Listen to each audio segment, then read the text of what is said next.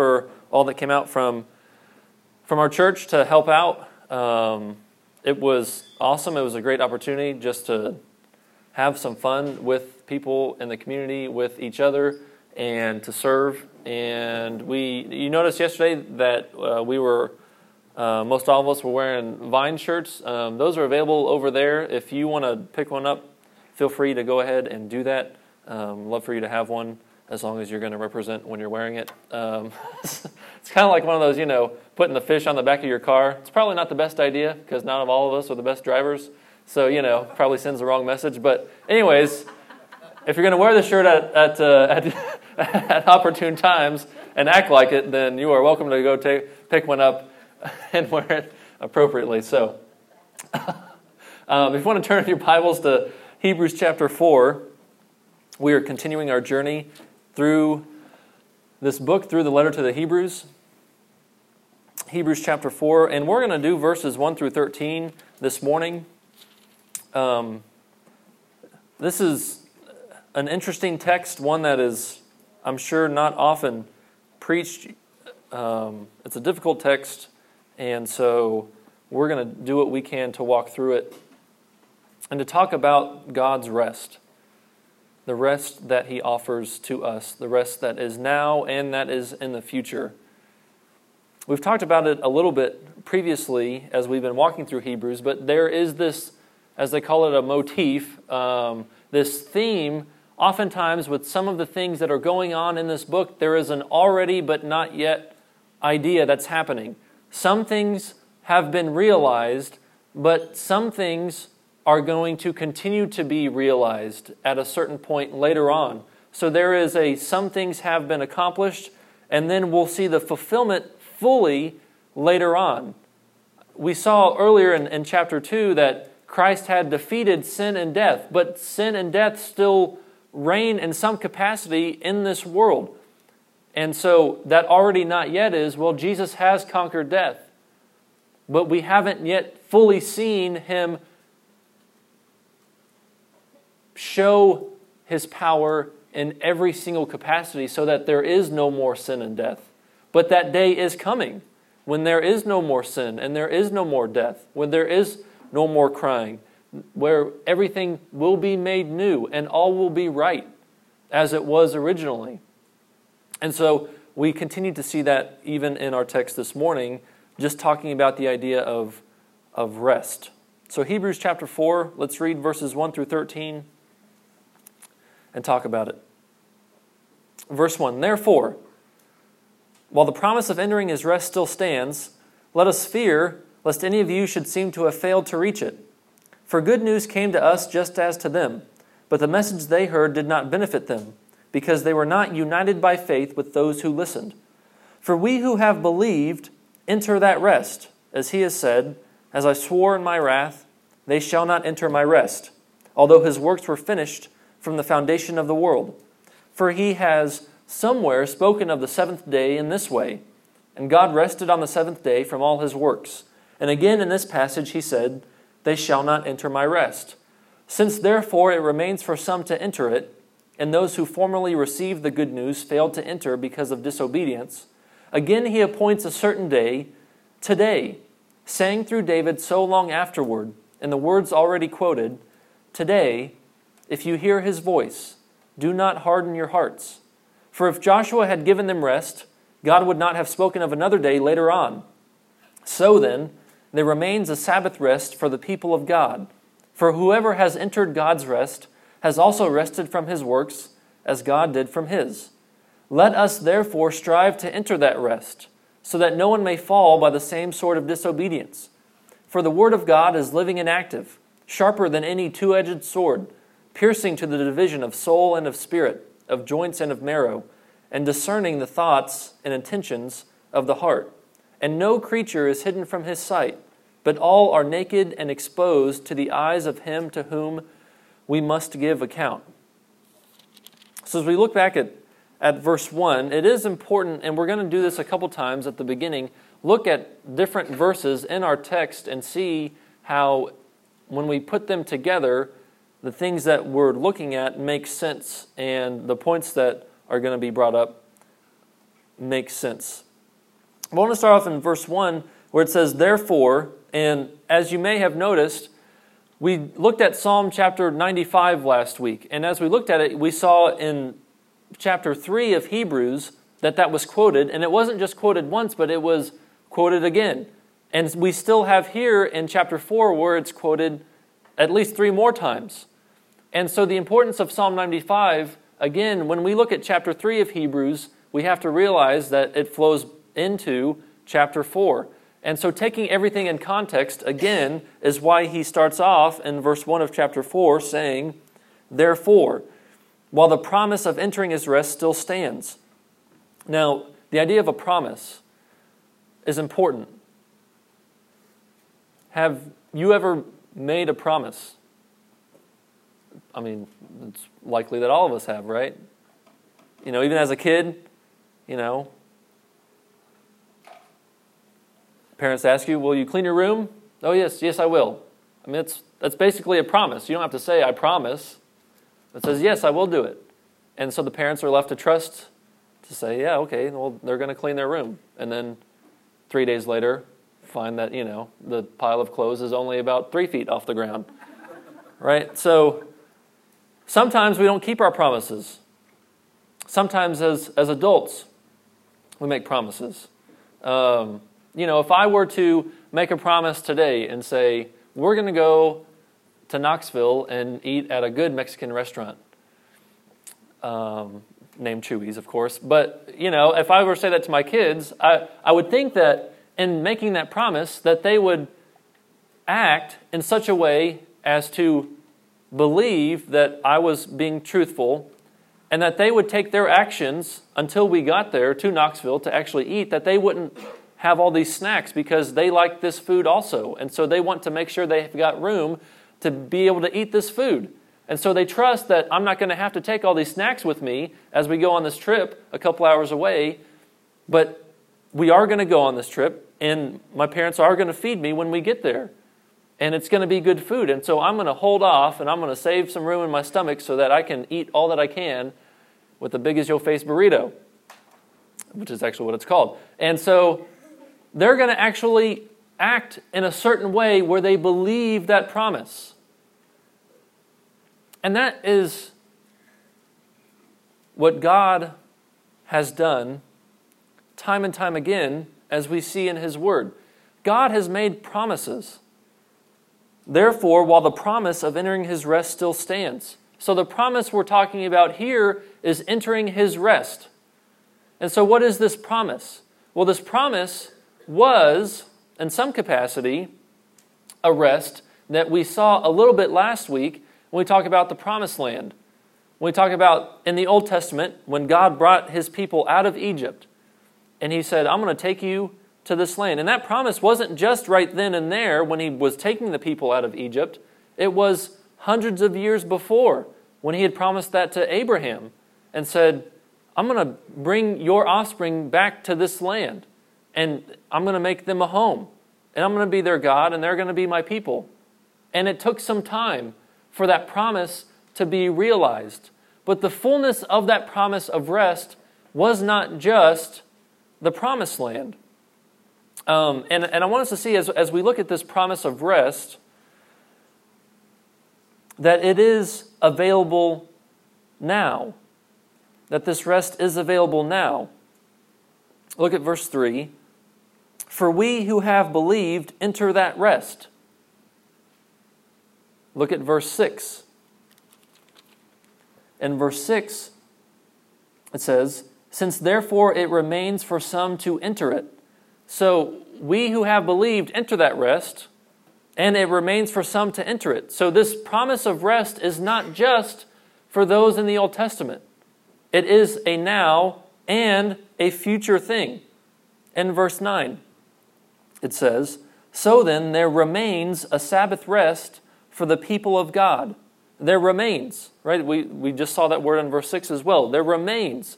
It's not just these people in the past had this promise given to them and it was only for them, but this promise to enter God's rest was not just a physical land on this earth 3,000 years ago, 3,500 years ago.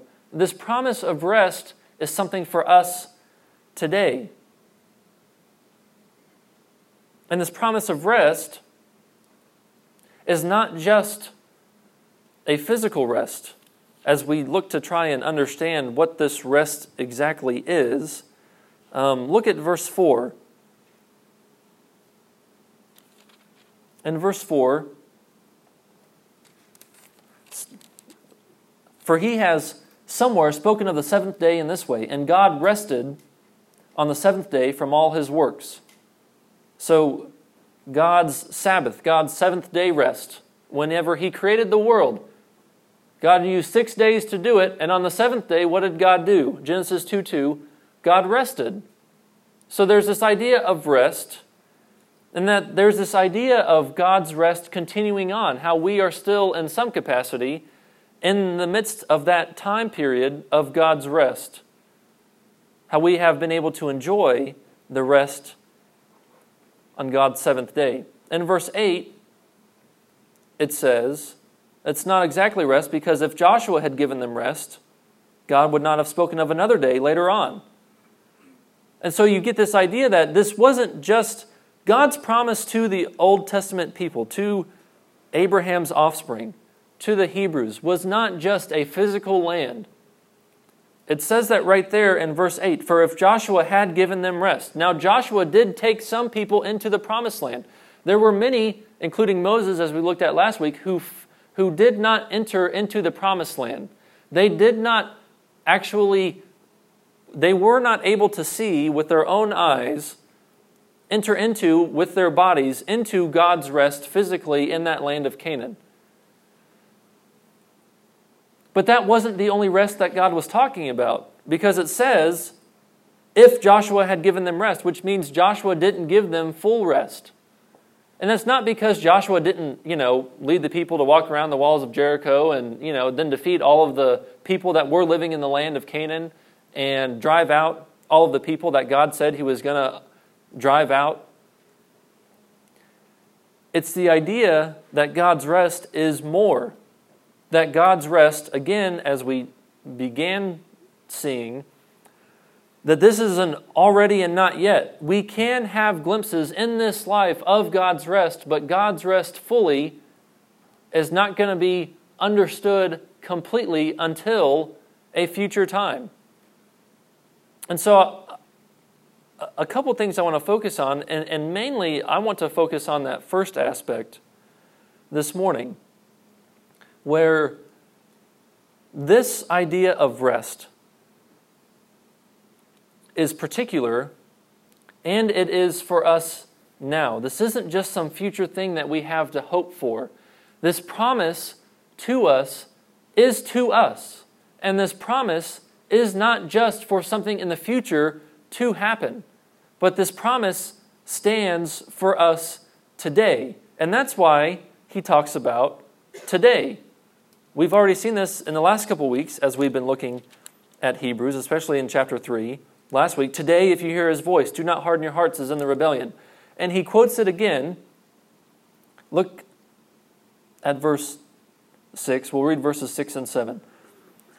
Since therefore it remains for some to enter it, and those who formerly received the good news failed to enter because of disobedience, again he appoints a certain day, today, saying through David so long afterward, and the words already quoted, today, if you hear his voice, do not harden your hearts.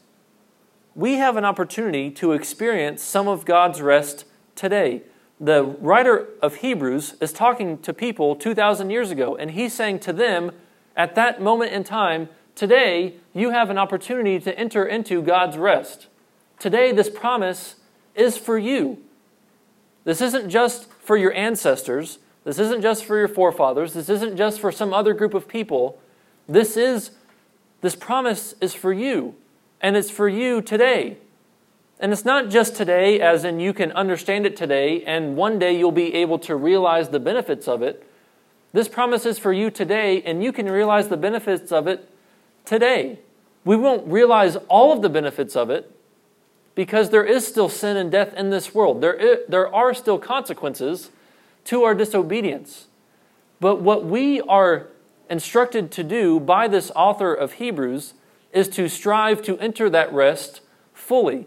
Now, we pointed it out last week, and it's an important distinction to make, and something that you will never find in the Old Testament or in the New Testament, that the people who fell in the wilderness, when they disobeyed God because they did not believe God, when they disobeyed Moses because they didn't trust Moses, and they said, give us another leader, give us someone else. God, we don't trust you to do what you said you were going to do. We've seen all these things that you've done, how you've carried us out of Egypt through all these miracles and all these ways. We still don't trust you. And because of their unbelief, they were not able to realize that promise of rest by entering into the promised land. That's why it's called the promised land, because it was a promise. It was the opportunity for rest for them, and they didn't get it. Now, the point is, they were saved in the sense of they were God's people. The ones who fell in the wilderness were still God's people.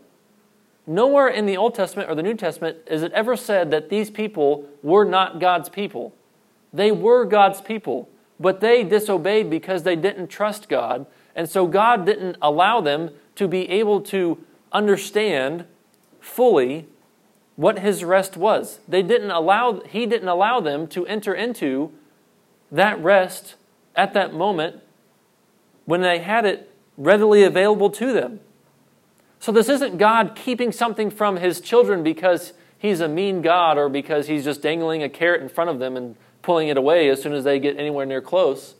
No, this is the people who have been given every opportunity to trust God because of things that they've seen with their eyes and heard with their ears, that they've tasted, that they've touched, and yet they still didn't trust God.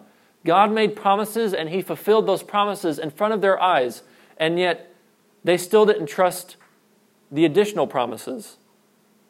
And so God said there are consequences to that disobedience.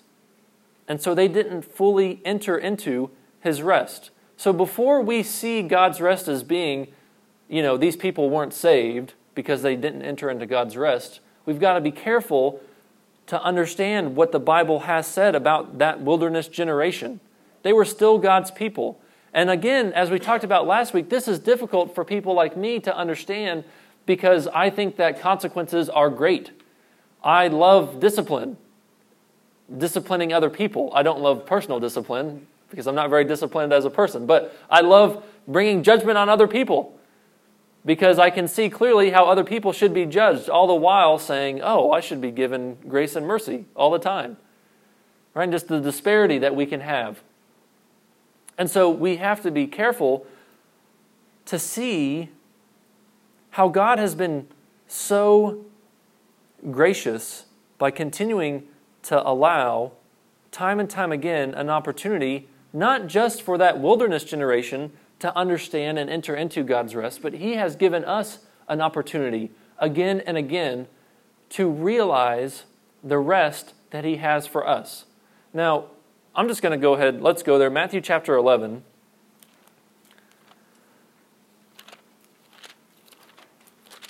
Because I'm tired a bit of beating around the bush, so we're just going to do it. Matthew chapter 11. And at the end of the chapter, we have Jesus talking about rest.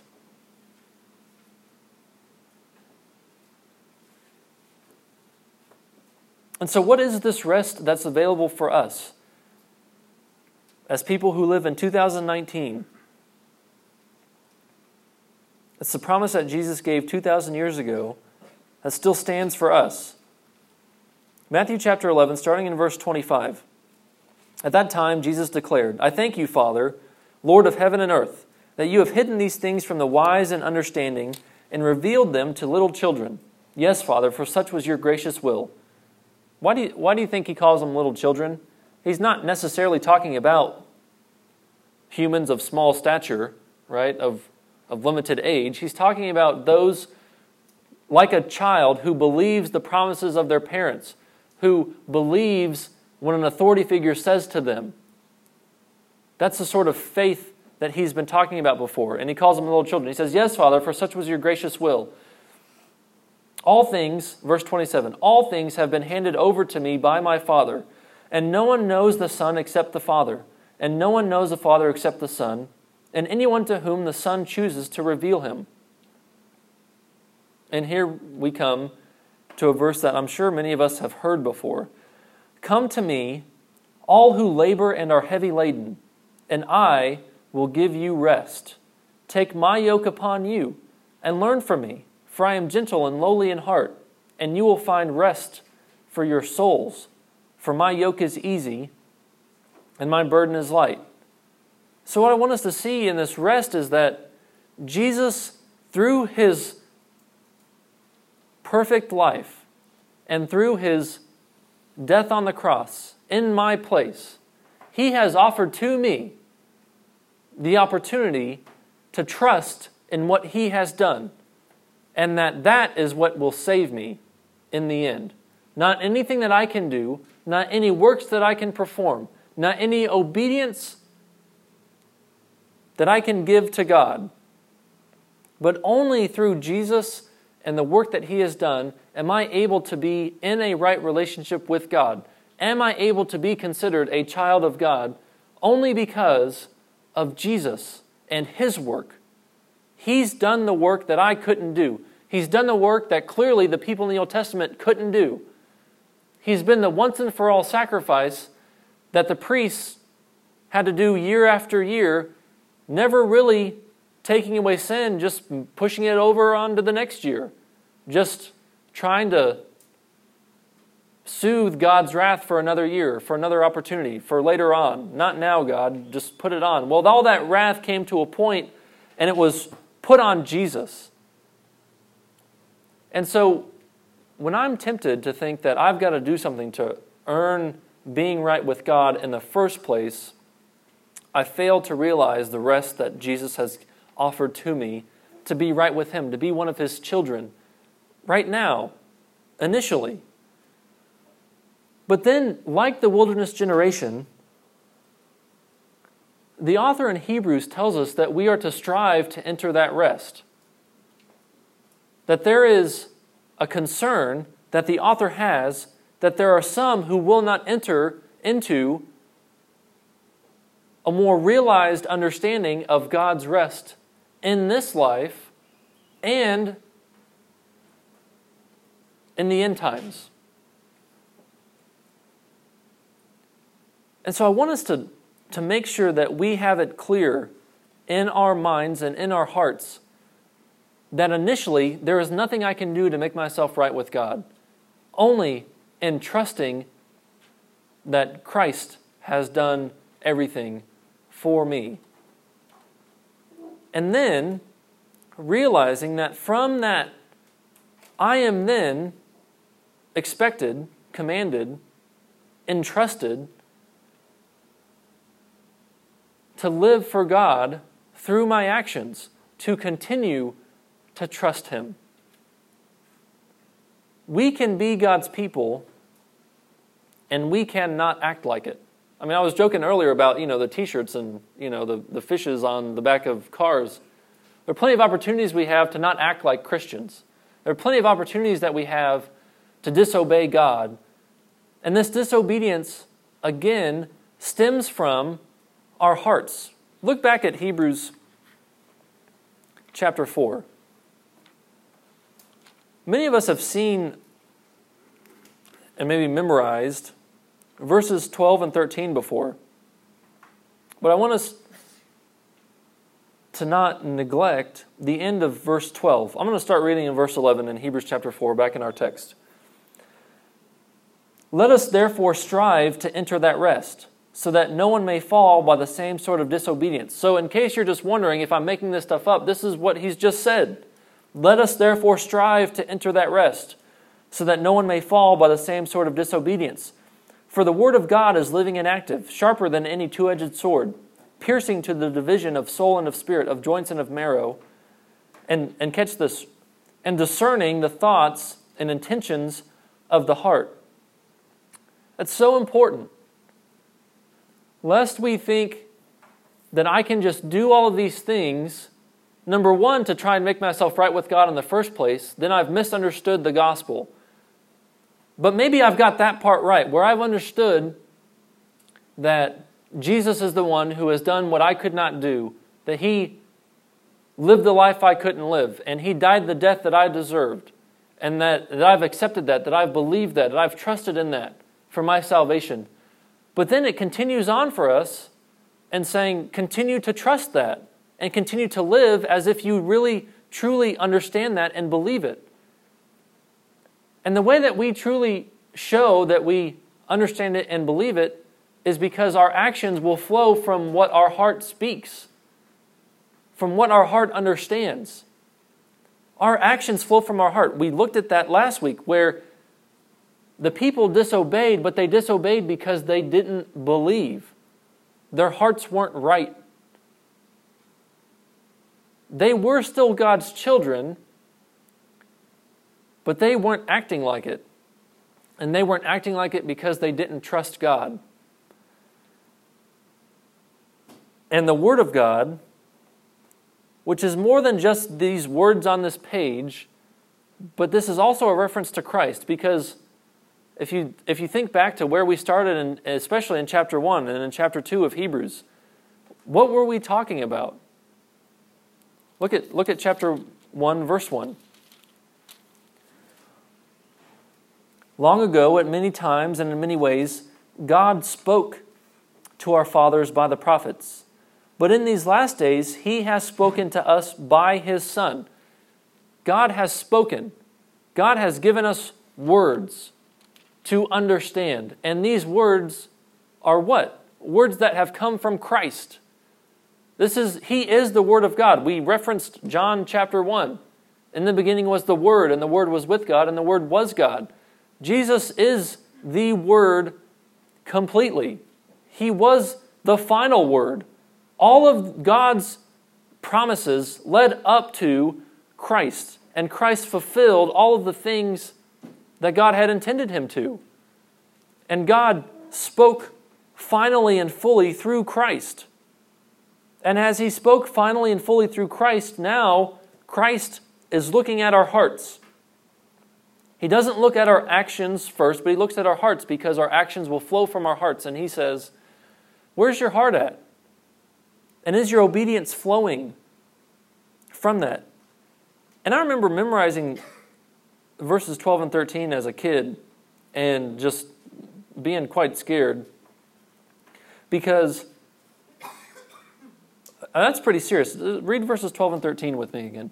For the Word of God is living and active, sharper than any two-edged sword, piercing to the division of soul and of spirit, of joints and of marrow, and discerning the thoughts and intentions of the heart.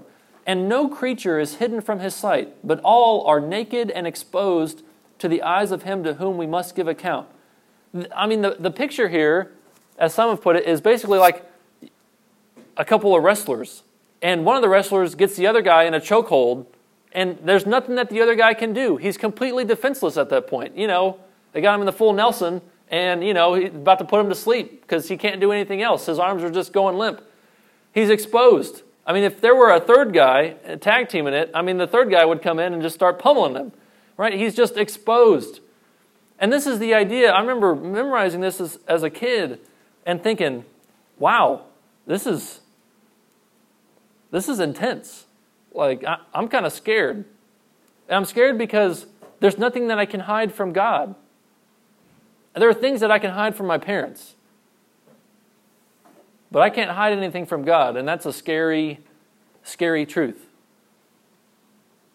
And I remember as a kid thinking about this. And just the truth of that statement where God sees us, and He doesn't just look at our actions, because so often we want to just look good. We just want to look like we're doing what's right. We want to go through the motions so that we'll be accepted. But at the end of the day, and throughout the day, what God is after is not just our actions. He's after our hearts. And if He has your heart, He is going to use that heart over and over again for His good pleasure. Philippians chapter 2 has a couple of great verses that I really love, and it's a difficult couple of verses because it talks some about God's work and our work, and it's easy, like many passages in Hebrews, to misinterpret and to misunderstand what Paul is saying in Philippians. In Philippians chapter 2, verses 12 and 13, he says, "Therefore, my beloved, as you have always obeyed, so now, not only as in my presence, but much more in my absence," right? So you get that kind of picture again of not just trying to please your parents by the things that you do, but like by actually in your heart doing what they're wanting you to do, not just trying to look good. How we can't hide stuff just because someone's not there, but God sees us. And Paul is mentioning that to his people that he's writing to. He says, "Not only as in my presence, but much more in my absence, work out your own salvation with fear and trembling. For it is God who works in you, both to will and to work for His good pleasure." And so we see verses like that, and we might come and question and say, well, if God finished His work, then why is it saying that He's still working? If I'm saved by faith alone, through Christ alone, then why is it telling me to work out my own salvation? Well, the idea is what we've been talking about last week and this week with the whole idea of rest. We are expected as God's children to obey Him. We're expected to work out our salvation, not fearing the consequences, but fearing the Lord reverently, fearing God in the way where we recognize that we can't hide anything from Him, and that this shouldn't put us into a panic, into a fear, into being scared of Him, but it should put us into an attitude of recognizing that we can be freely open to Him because He already knows things anyways. He already knows what's going on in our hearts, and so we don't have to try and hide anything from Him because nothing is hidden from Him. And so we can live our life openly because He already knows our lives. We don't have to be afraid of Him. We don't have to be scared of Him. But we recognize fully that He knows all and that we can't hide anything from Him. And that He hasn't just left us to our own devices to figure this stuff out. He hasn't said, obey, good luck figuring it out. He said, as Paul says, for it is God who works in you. God's the one who is doing this work in our hearts. God hasn't said, trust me, and then left us to our own devices, and said, well, I think this might honor Him. I think this might please Him. No, He's given us His Spirit as His children to speak to our hearts. He's given us His Word, the Bible. He's given us Christ and His clear words to say, come to me, all who are weary and heavy laden, and I will give you rest. For my yoke is easy and my burden is light. But you see, there is a yoke, there is a burden to some extent. There is a work that He has us to do, but it's not just us by ourselves. It's Christ in us alongside of us. He's doing all the work, really. We're just being open vessels for Him to be able to do that work in. And so the rest is not just a stagnant, okay, well, I'm saved, and so I'm going to rest by just sleeping the days away, by not doing anything, by not engaging with other people in the community, by just being happy to gather with the people that I already know, and being content in the relationships that I've already got, and doing the stuff that I've always done. Instead, God has put us on a path in following Him to continue to reach out to other people, to share the good news of Jesus Christ with those who we are in a relationship with and those who we have yet to become in a relationship with. To meet new people and to share Christ with them. To continue building a relationship with the people we've already met and to continue to share Christ with them. This is the work that God has given us to do as His people. And it's not because we can save people. It's not because we have saved ourselves, but it's because we know Him who has saved us, and we know Him who is able to save others. And so we want to share that message because they will never understand the rest of God if we don't proclaim the message of the rest of God to them. They won't know what it's like to cease from their striving to be right with God and with other people. We can spin our wheels quite a bit.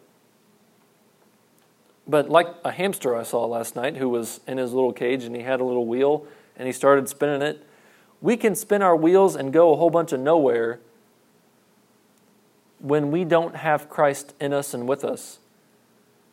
And so we've got to be careful that in striving to enter that rest, that's not just an additional command that we have to work so hard at that it's nothing that we can ever do, or that we've got to earn all of these points up to this certain level so that now God says, okay, you've done all of these good things, and so now you can enter my full rest. No, God is not like that. He's not saying, what have you done for me lately?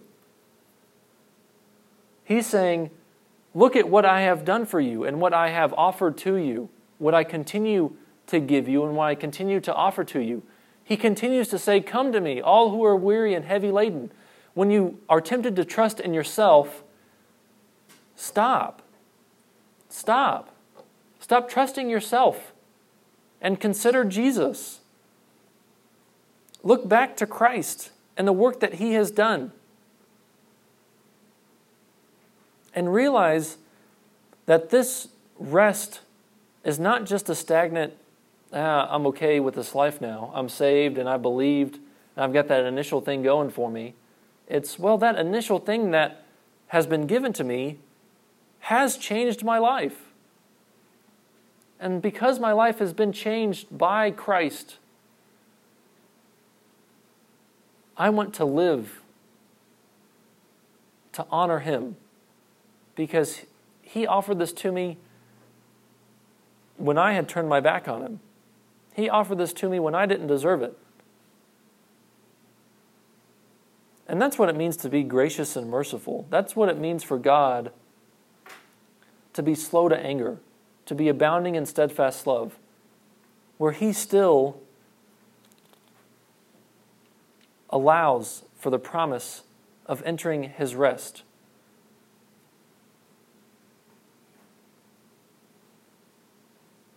And we can trust God because He was faithful to fulfill His promises.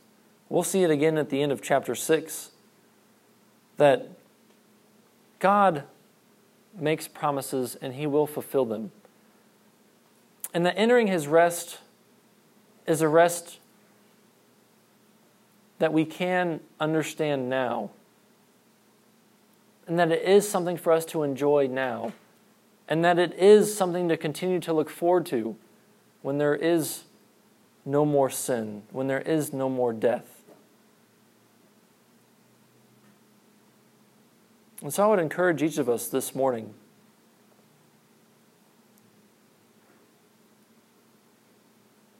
to, as God has, to rest from the works that we've done to try and prove ourselves worthy. To rest from a striving after to be, trying to show ourselves that we're good enough. But to look to Christ, who is good enough. To look to Him who was perfect, who was fully obedient. And to depend on Him in our lives every day. That we would trust Him. That we would trust Him.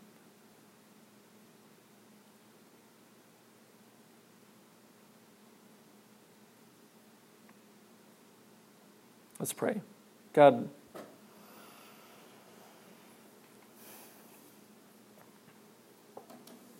would You help us to trust You? You have given promise after promise, and you have fulfilled and fulfilled and fulfilled time and time again. And there are those of us in here this morning who are hurting.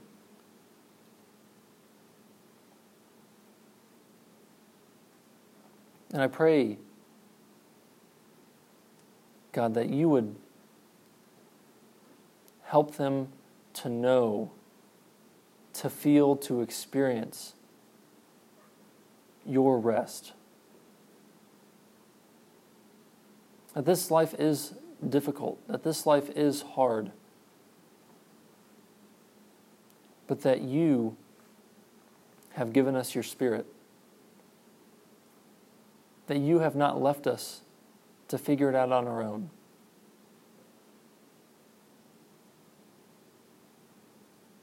But you've given us a promise, and you continue to meet it. And so would we trust that? Would we look back and see how you have been truthful? And as we continue to move forward in our lives, that we can see how we have been able to trust you and that we would continue to trust you. Now, that's difficult to do. It's not natural for us. It is natural for us to trust ourselves. So help us to not trust ourselves. Help us to trust you, and that you will continue to work in us, to work for your good pleasure, to accomplish your will. That when the burdens of this life bog us down, we would come to you as we're weary and heavy laden, and that we would find rest in you. God, only you can do this. Don't let us find temporary relief, temporary rest in the things of this world, but help us to find it only in you, that our trust would be fully and only in you. We pray in Jesus' name. Amen.